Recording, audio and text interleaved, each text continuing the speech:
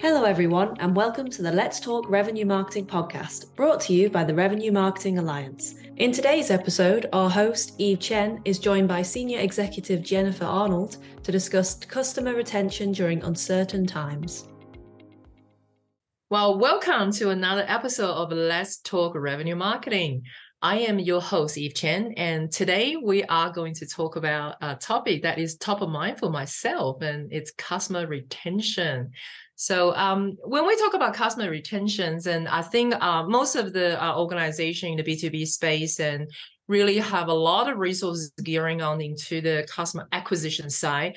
And myself included in my past roles with enterprise, and we always laser focus on the acquisition side. There is one particular organization I worked with has dedicated resources on customer retention, but more than often that most organizations really trying to chase that greenfields and develop their brownfields, and a lot of time that our biggest asset, which is our customers, often they're not getting the attention needed.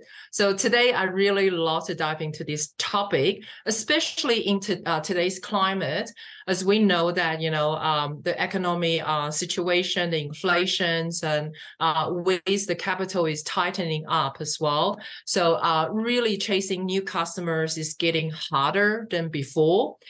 No one is exception in this space. So it is really critical that we really look at our internal resources and then focus on our customers, and then moving into more of a defensive mode.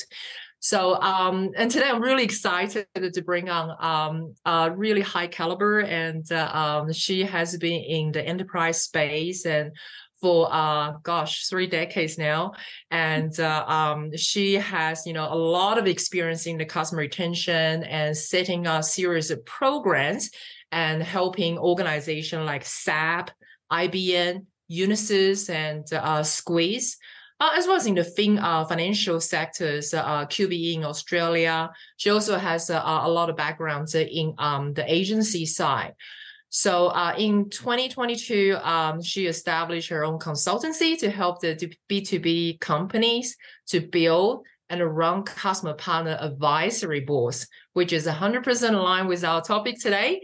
And so she currently manages advisory services at a public sector network, which I'd like to dive into a little bit further to understand what that is all about, and helping companies to achieve their government, sales, and marketing objectives.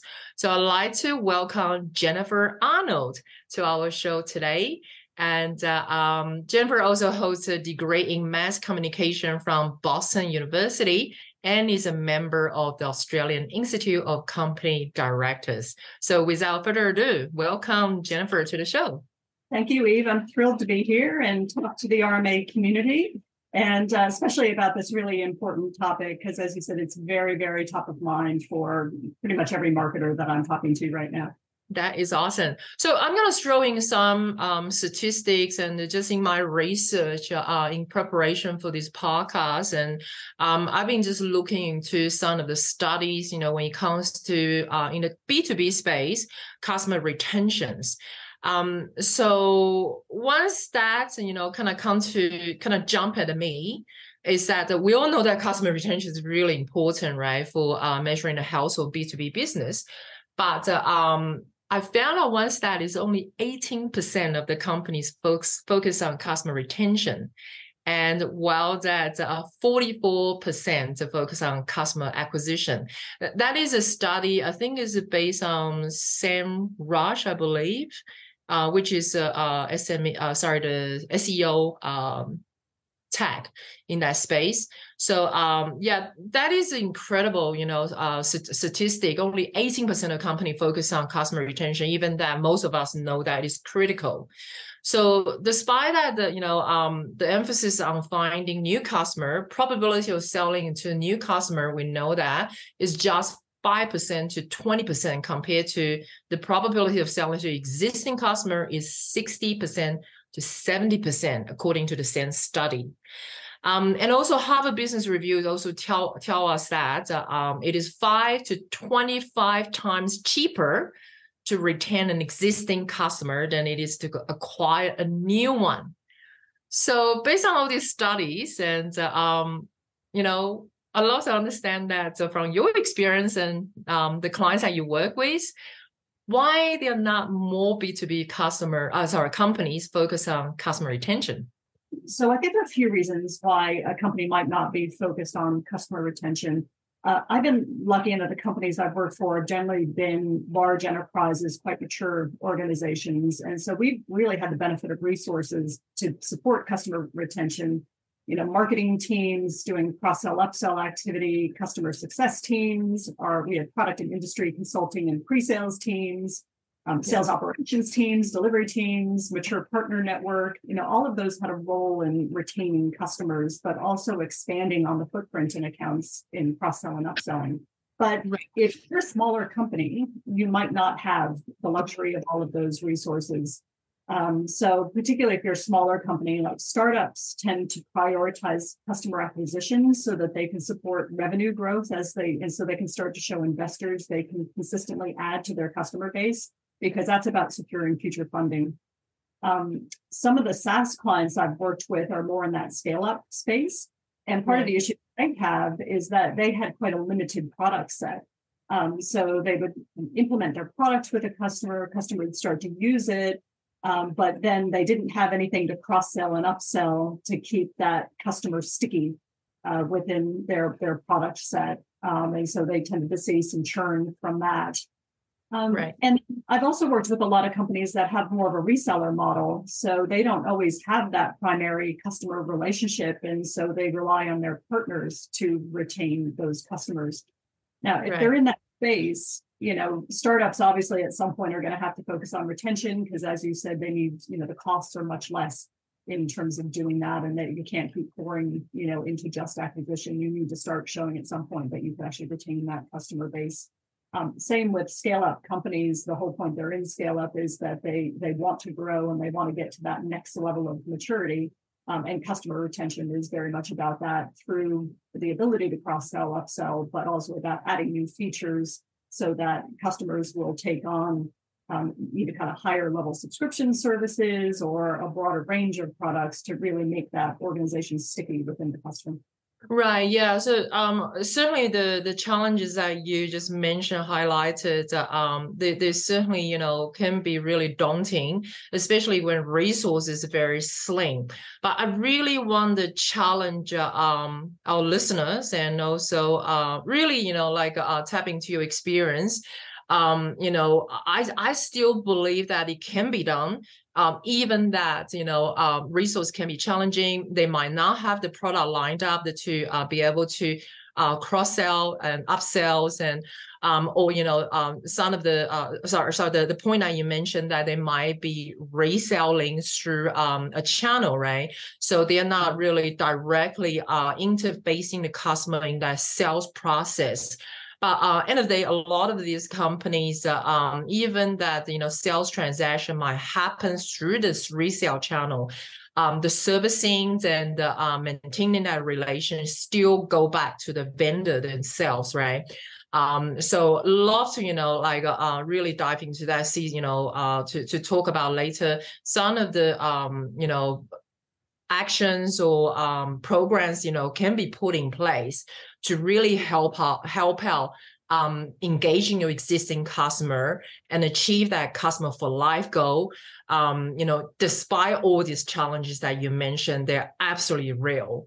Another step I just want to quickly point out for our listener and really highlighting how important it is to focus on customer retention is a study that I digged out from Bain and a company. It told us that a 5% increase in customer retention increases the company's profits from 25 to 95%, that's incredible. So, you know, if a company is racking, you know, in company profits, say 20 millions, right? And if the leader simply improve the churn by only 5%, we're talking about the profit can jump by $25 to $39 million just based on that, you know, quick math that I just put together. That is a pretty staggering number. So the following, the part of our podcast, I really want to dive into the how component. So, you mentioned about the challenges, and I would love to, if you can highlight some of the examples of the best practice or some of the companies that you either work with or you help with through your consulting practice that really focus on the customer retention. And I really like to understand the fundamental secret sauce, whether it's a leadership mindset or it's a cultures, and what really set these companies apart from the other companies that who fail at keeping, their customer churn low. So if you look at as the companies that I've worked for tended to be large enterprises that have mature practices, but what they did, I think, is applicable to any size organization at any stage, because they really had, as you said, the culture right and the structure right around how they went around customer retention. Culture-wise, it was recognition that customer retention is the responsibility of everyone in the organization. It's not a marketing responsibility. It's not customer success. It's not the executive team. It's everyone who is talking to, supporting, delivering to that customer. Because as you know, customer over a life cycle is going to have many, many interactions with the company, everything from that marketing touch point all the way through to your finance team who's sending them invoices and your support team who's out, answering their questions.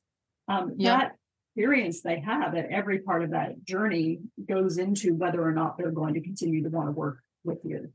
So that's one of the really important things, looking at customer retention as a whole of organization responsibility and aligning resources behind that and making sure that everybody is working in concert with each other. Cultural aspect. Culture, yeah, right. So having that customer-centric culture. Yes, that's exactly right. The other aspect from a structural point of view that the companies I've worked with did really, really well is that it was around the planning and insight right from the get-go. So we all talk about, know your customer, gather customer insight, be customer-centric and use the data. But that starts from the very beginning, which is basically about what customers do you actually want to retain. It's not a question, that you want to retain 100% of your customer base. That may not be the case at all. So we've looked at, it's the typical 80-20 rule. 80% of your revenue is coming from 20% of your customer base. For most B2B organizations, they've got the big whale customers that, are long and loyal, and you want to keep those on board because they're the ones you're going to be able to keep, and they're going to deliver a really good profit margin for you too. Because the costs around customer retention are not just the acquisition, it's also, as I said, every touch point. The longer term customers don't require as much support. You don't have to go through the onboarding process with them again. They're the ones who are more likely to buy more of your product or move up to a higher subscription level. So the overall lifetime cost of maintaining that customer is much lower as well. So there are benefits there, not just that initial acquisition cost. But there also might be some of your customers you're happy to see churn because they're actually not delivering you a good profit margin. So you need to be very clear and build a profile about the type of customers you want to retain. So when you see those customers, you recognize them, you can put them, segment them, and then get very focused around those customers that have the highest capacity for growth and long-term value for you. Wow. Yeah. No, totally. That. So what I'm hearing is obviously culture, the customer-centric culture and being intentional. So, during your planning process, really select the customer segments and that really, are the customer you want to keep for life, right? And so 100%, we as B2B marketers, we all know the term ICP, so ideal customer profile. When I was crafting ideal customer profile, do we have, this intentional, kind of picture about like the type of customer they are ideal from the retention point of view, and then really ask the why component. Why are these customers are the customer we want for life? So when I was the head of marketing for Lexmark back in the days, we had a 97% retention rate, which is something that Lexmark is extremely proud of. And we got to the point that, we have this term called the customer line of sight. So we look at our, 100% like what you said, the intentional piece. These are the industry we know that we want to go after and be number one in those industry. And then we're looking at the ideal customer profile within those industry. And then, really get to the point that understand that our customer PAM, their KPI, and then to the point that we build our team KPI, our individual KPI, aligning our customers' KPI, which that was something that really taught me a lot back in my early days in the enterprise. And and you really drive behavior once you have those KPIs building, that is consistent across the buyer's journey, right? All the way beyond your organization, to the point that, you understand your customers, pain points and their needs and all of that, and what their objectives are in a measurable manner. What do they want to achieve through your solution and technology, right? So that was something that I found absolutely incredible. And that was an example that, I found 100% aligned with what you just said, is being that super intentional. And, we know exactly the strategic account that we're going after that will get us the reputation. And then we can, chase the lookalike clients as well in those industry. Yeah, no, that's super, super true.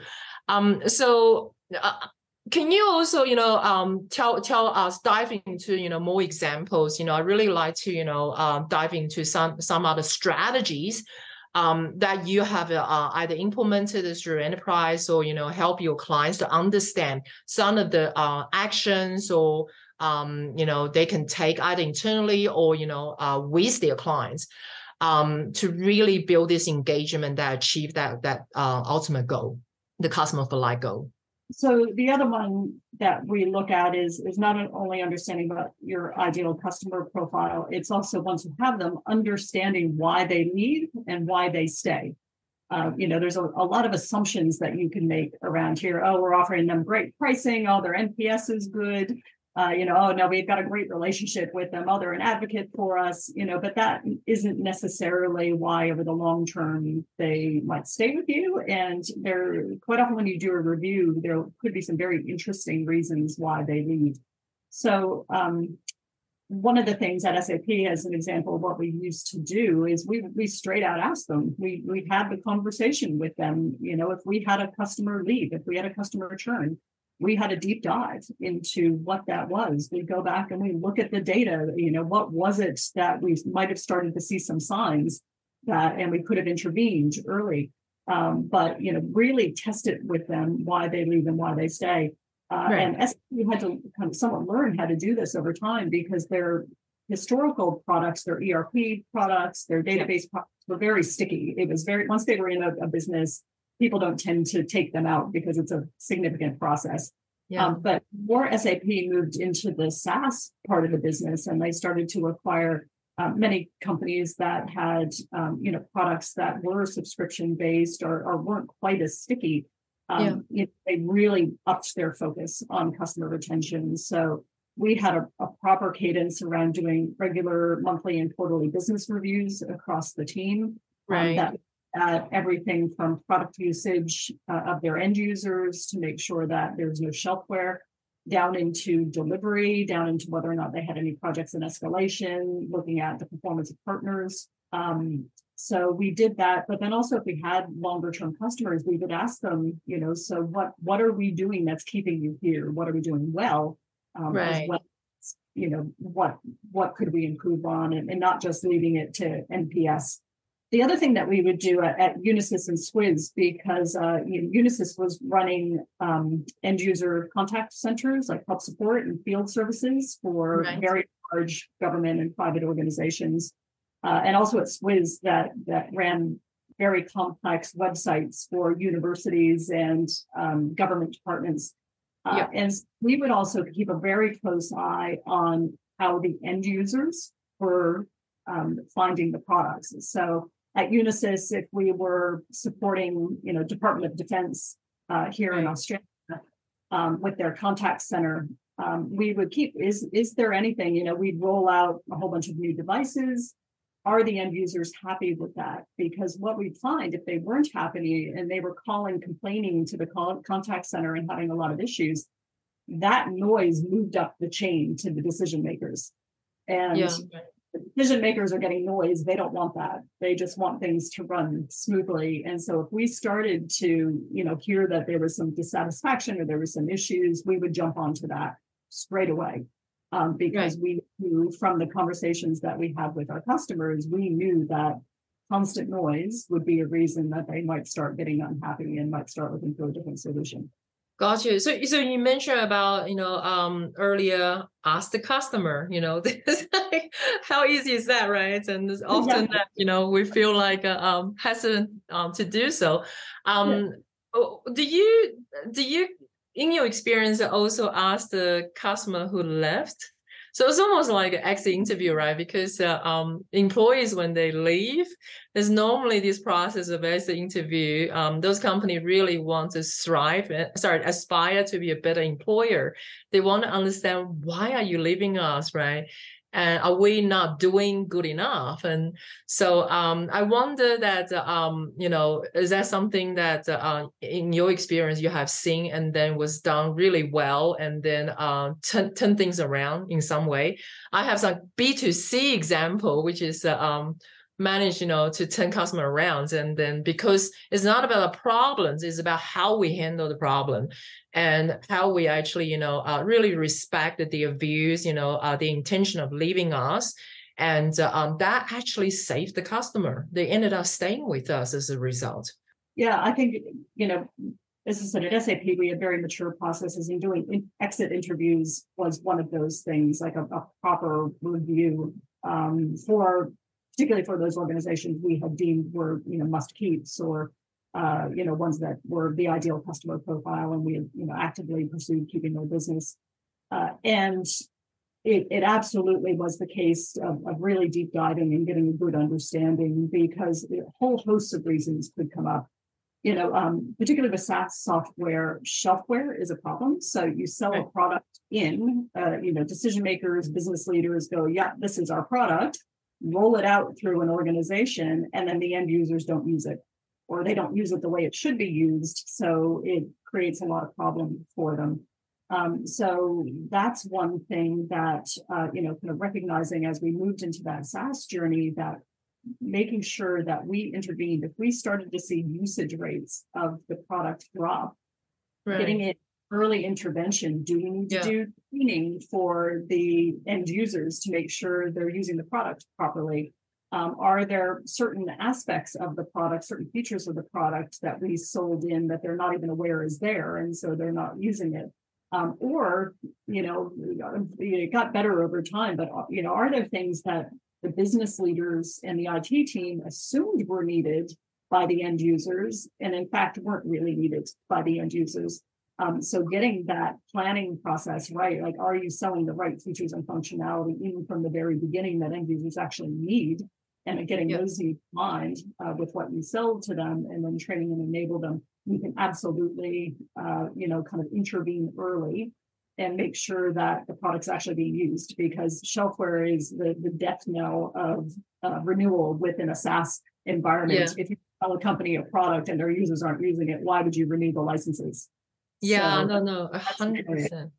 That's so true. So early intervention, absolutely. Because that ties into what you earlier mentioned about QBRs, and so when I was at Lexmark, that another practice that really got me thinking about the customer for life is this practice, very practice. So we have a QBRs, and with all our intentionally selected customers, and so we sit down and, really detect the unhappiness and the health of that relationship, really.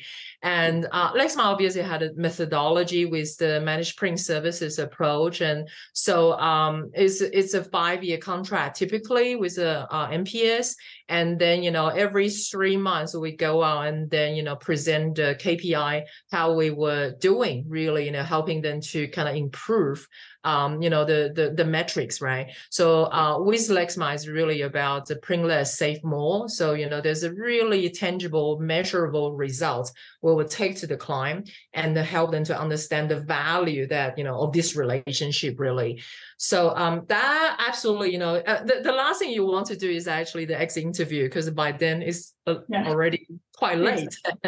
But the KPI and the early intervention, like you said, and the large enterprise, and if it's an MPS, those kind of contract, it does require a team to be on top of it. But like you say, if it's a SaaS products and all that, your average sell value might be a lot lower. So, company, like you mentioned earlier, the smaller company, the SaaS startup company, it could be a lot, less affordable for them to put in a team, to jump on, maintaining the relationship of those customers, right, with those customers. So, other than, the physical QBR, can you give us some example, recommendations, some of the practice or things that can be put in place to really maintain that relationship and have that early intervention, result happening? Yeah, so that's an interesting point, Eve. So the reason that when I went out and set up my own consultancy, I decided to focus on customer advisory boards and customer communities. It was very much around getting customer insight. It was about customer experience and about customer retention. These were all areas that organizations, B2B organizations I was talking to, were finding were absolutely top of mind. So customer communities in particular, where you build a community, and I've been working with a few B2B IT companies doing this in Asia Pacific, actually building their Asia Pac or their global communities, is that it gives you an enormous amount of customer insight about your product, about your support, about how your product is being used by the end user base. And all of that information can be fed back to your product teams, your support teams, even your marketing teams, to look at how do we build new features and functionality into the product, where you see users out there saying, oh, I wish this product had this capability, that would really solve this problem for me. It's all about the chatter that's happening within those community platforms.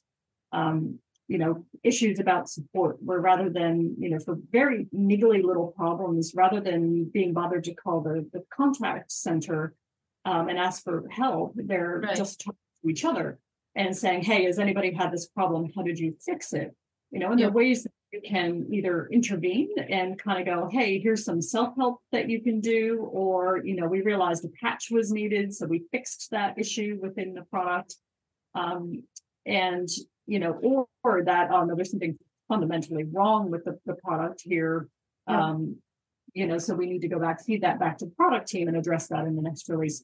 So there's a wealth of information you can get out of communities about, about why people would stay or why people would leave based on the value that they're getting out of the product and your service and the customer experience that they're having. Right. Now, customer advisory boards are interesting as well, because in some of the cabs that I've been involved in and that I've been running, we would then take insight that's come out of the customer base, or if we've seen an issue with churn for a particular reason, and we would use our cab to deep dive on what that issue might be and how we might address it, and go to these advisory customers and talk to them about, well, if looking at your organization, how would you address this? Or what have you seen other organizations in the market do to address issues like this? And then looking very specifically at developing retention strategies or programs of work. One of those, what I'd say the real key thing is make sure that the insight you're getting and the decisions that are being made in advisory boards are actually getting back to the teams who can do something about it. Right. And what about organization? Earlier we heard that, there's not really that many B2B company focus on customer retention. So, when I say that, is really allocating resources towards that. back in the days, we heard about the term user groups all the time, and that's really at the technical context. A lot of IT,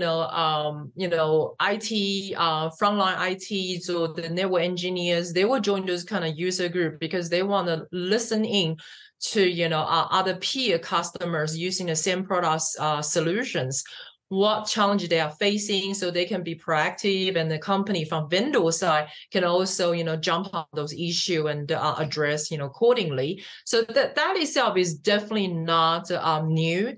But the customer advisory board you're talking about is taking that a further step, and then you're moving really from the technical team into the business side, right?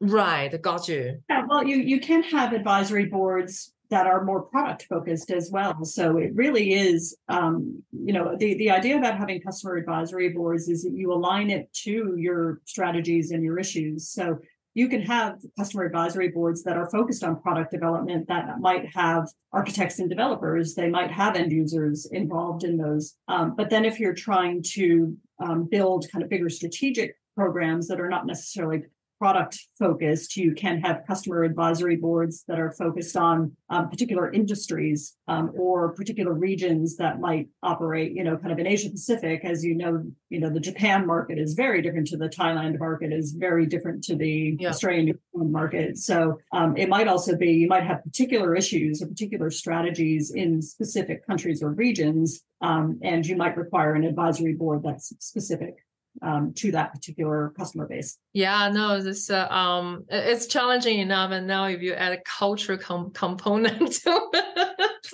oh my gosh, yeah. I remember those days actually. They're wired so differently, the Japanese and Chinese and the Australians, and oh my gosh, it's just so many flash memory coming back now. Wow. So if an organization top down, they don't actually have resources for to allocate for forming a customer advisory board, what would you advise marketers do internally to really fight for this kind of resources? I think, as I said, it's a team play, right? So marketing, we always talked about the marketing sales connection. I don't often think that there's enough discussion about the marketing and service and support connection, because that really is the key to customer retention where marketing is involved. Because in a lot of organizations, particularly those smaller ones, where the sales team might be focused on the next new customer coming in, and they're not focused on the retention piece, that responsibility falls to service and support. And so it's the service and support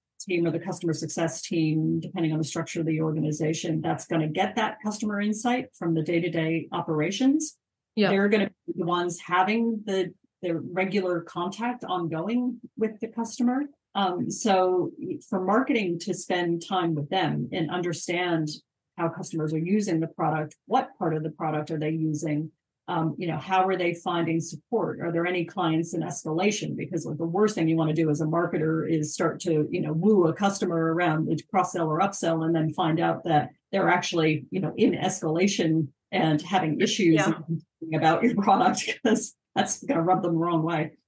Yeah, no, that's so true. Yeah. So true. Yeah. So I recall the days, back in Lexmark, 100%, we have a comms team.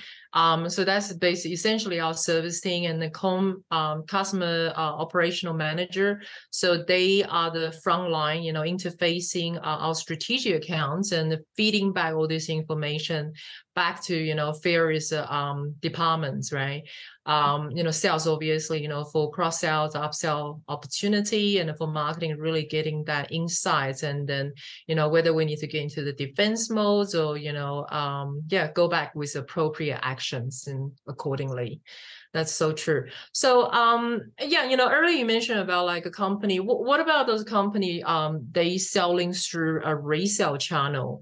How would you, conduct, such a customer advisory board when you're not selling directly to your customer?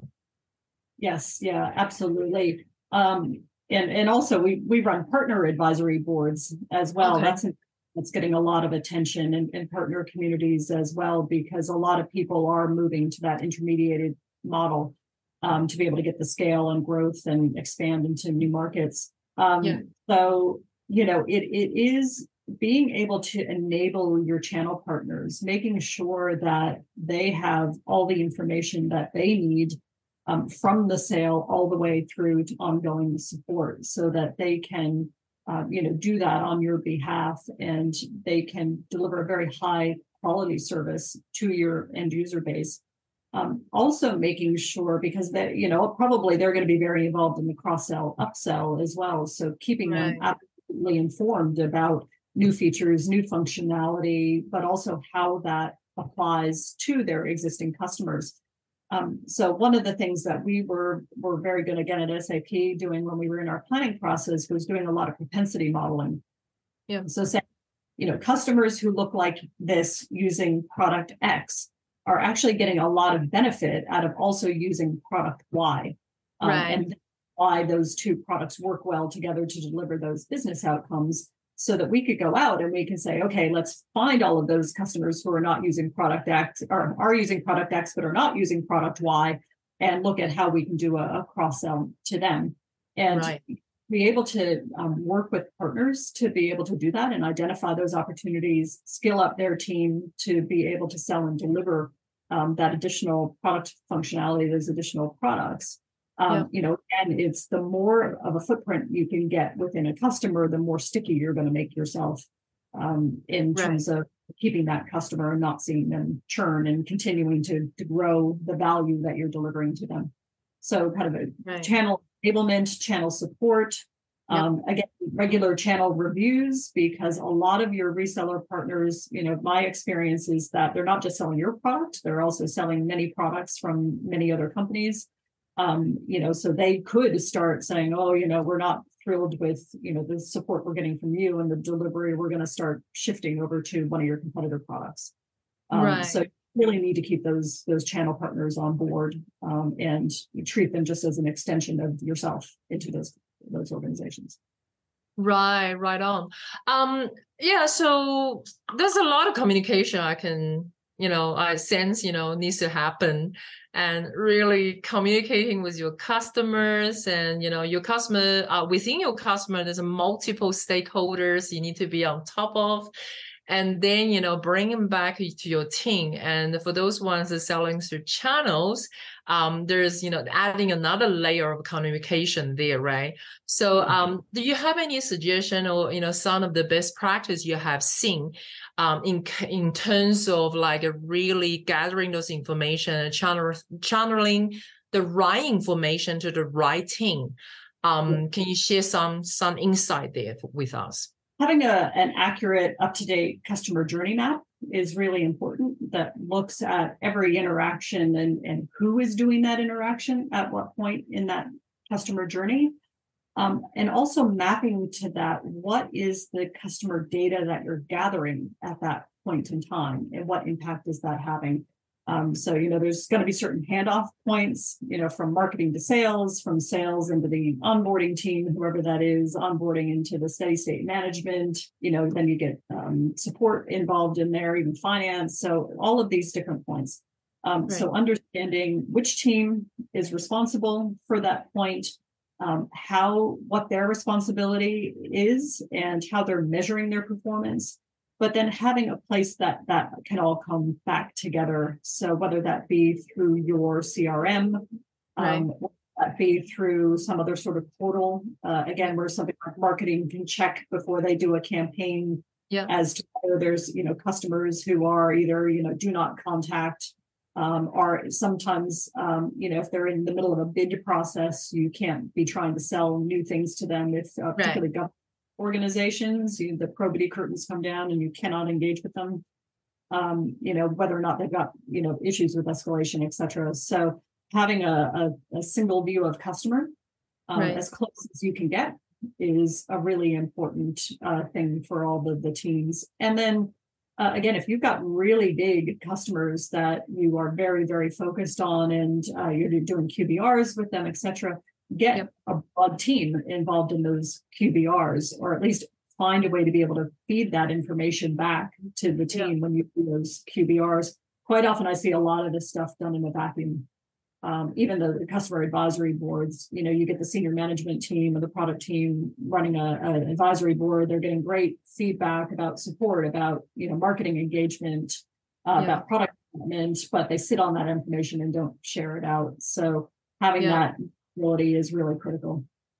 Yeah, so go back to the intentional piece, right? So, during your planning, really understand that how each department, individual plug into that buyer's journey, interacting with your customer.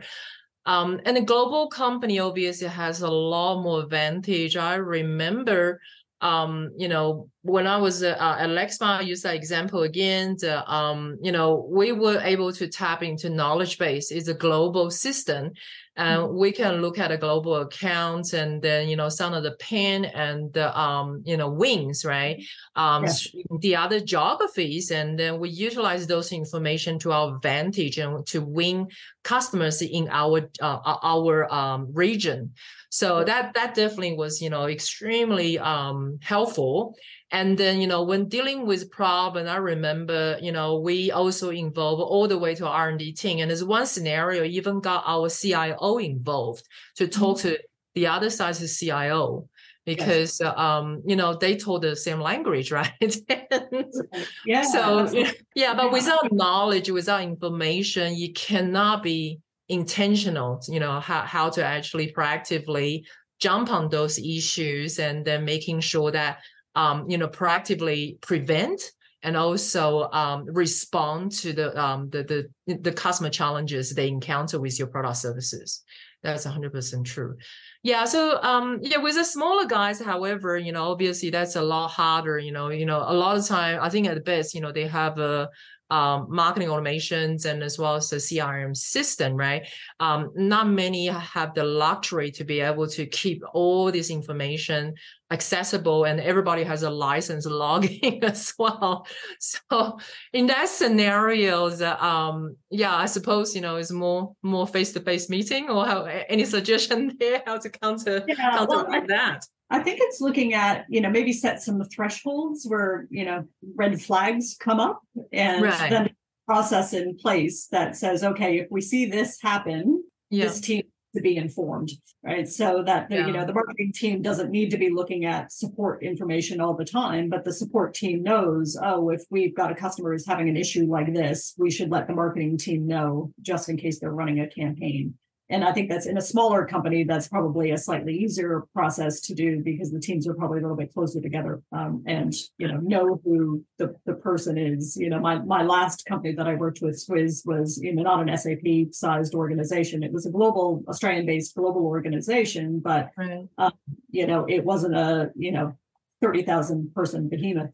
And so, we were a pretty tight team, so we generally knew who we needed to go to tap on the shoulder and go, hey, this is you should be aware. I love the fact that you point out at the beginning that is everybody's responsibility, right? And there was another episode that I recorded just last week. It's actually from sales perspective, and my guest, is a top sales coach globally. The first question is also whose responsibility is it, to generate revenue, to interact with customer.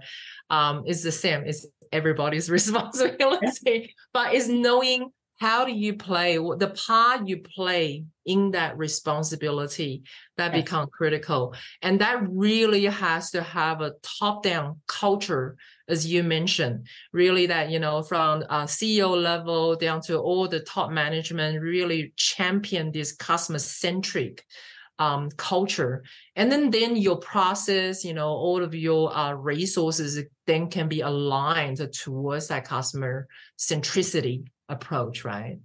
And KPIs are really critical here because KPIs quite often in business, to be honest, is in much as your intention is to be customer centric, KPIs are what's going to drive the actual behavior at the end of the day. So KPIs are focused on customer satisfaction, customer experience, customer retention. Again, need to be tailored, obviously, to the role that a team plays, but there need to be KPIs there that talk to the customer benefits and value that you're delivering in your team. Yeah, no, 100%. Yeah. The best scenarios example I can think of is Disney World and was a customer of Lexmark and got to the point that because the methodology and account management, their CIO of their shared service center is willing to use his time to fly around the world to our seminar to really sell for us. That's really the ultimate goal, isn't it? What we want is really tempting into that evangelist, and then they are actually out there doing the selling for us. Right? Yes. Yeah, absolutely. I mean, Disney's a great example of this, because they say everybody down to the maintenance person in the park understands their part in the experience that they're delivering to visitors in the park. Maintenance is just as critical because the impact of seeing trash all over the place, that's one of the things that's going to immediately bring down a customer experience and their impression of the organization. And you start to think, okay, well, if we're seeing this is not being run well at a really basic level, what's not really being run well at a strategic level? Yeah. So, that I think they're a perfect example of every single person in the organization understands their role. Yeah.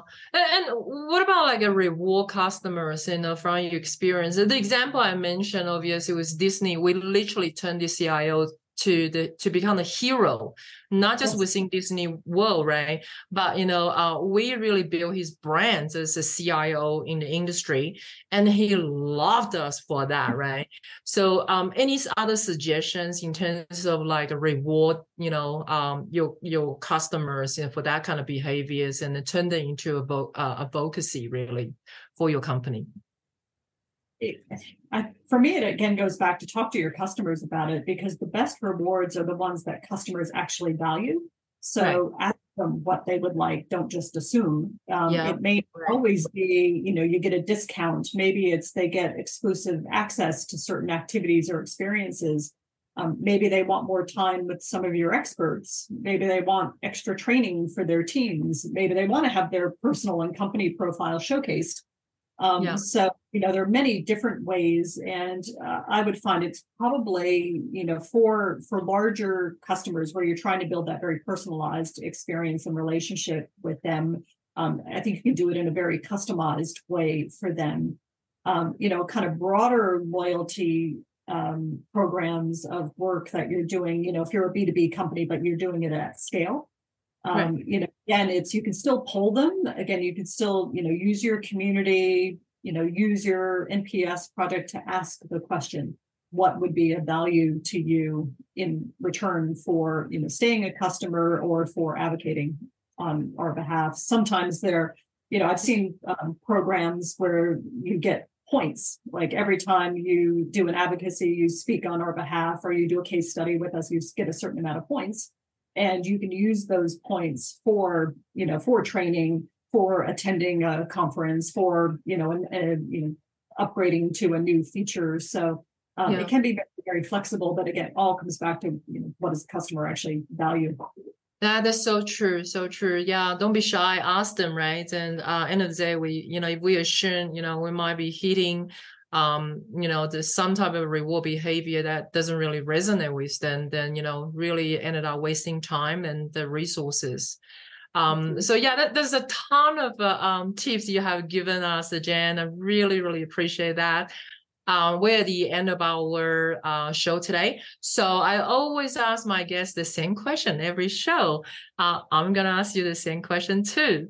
So if you have a superpower and it can predict the future, what would you say is the next big thing in customer retention for B2B companies? Obviously, AI and automation are big topics in not just the marketing world, but pretty much any business function. Everywhere, yeah. Yeah, exactly. But I think particularly around here, if you look at the valuable insights that you can get around customer behavior and preferences, right. Used to develop really targeted strategies and retention activity at scale as well. When you combine the AI with the automation element to it, right.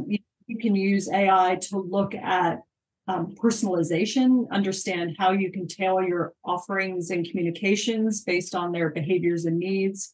Again, you can automate offers to be made to them, communication, information to be sent for your sales and marketing support platforms. Right. Predicting churn is another really, that's been used in some industries. Like when I was at SAP, we were working with a bank, and the bank using AI to look at patterns and predict which customers were, for instance, going to close their banking account, because there were certain things that started to do. For instance, like they started to look up other banking products on the website. They started to pull their money out of certain accounts and put it elsewhere. They might close their home loan account with that particular bank. So there were a couple of things which they started to recognize patterns that before a customer closed their account, they were doing these things. So what they would do is then automated specific offerings to be made to that customer to intervene. And again, go to them and saying, hey, we noticed you started pulling money out of this account. Can you give us some feedback? And is there anything that we can do to keep you as a customer? So that's, very specific example, which marketing can very much take the lead in doing that. Then there's always things like chatbots and virtual assistants to provide, quick support. And customer feedback analysis. So pull all of that feedback that you're seeing in your community chat, in your social media, in the NPS surveys, and the QBRs, and pull that together and use AI to identify at scale where those common themes and areas of improvement are. And I think as you start to put those tools in, and it takes a lot of that manual process out, which means, again, it comes back to this resource issue. If you're really resource thin, being able to use this technology to help do this more at scale and take that manual data crunching off of your plate is really where I see this going. And it's getting so sophisticated so quick that it's something that marketers or really any team would, can't bury their head in the sand around it. That is so true. Yeah. It's AI, the potential, and also, it's getting so sophisticated. Definitely, we're definitely going to cover a topic on that, AI marketing applications, and for our listeners. But there's the one thing that I will add to that is, using AI really need to execute thoroughly and properly. Testing before you roll it out. Because I certainly have been on the website with chatbots, and I get so frustrated because I'm being just, routed in circles, and it's no difference to, offshoring solution, right? And there is one example I can think of. It is with the banking service provider as well. And I've been routed 20 people, and every single time I have to repeat my story. And it got to the point I just, drove to the local branch and said, I'm closing my account, basically. So I think technology is fantastic. AI would have predicted behavior. yeah, exactly right. If they can see that, someone is actually making 20 phone calls or there's 20 touch points, that is pretty seriously wrong, right? So, no, that's fantastic. We are so grateful to have you on the call, Jennifer. And if anyone wants to understand a bit more about customer retention and really learn from your experience, setting up customer advisory, partner advisory boards, and how can people get in touch with you? Well, I am on the RMA Slack channel. So anyone fantastic. I would really, really recommend, and also in the LinkedIn group, I would really recommend, if they're not a member of RMA and those channels, that they join, because there's some really great conversations going on there. Yeah.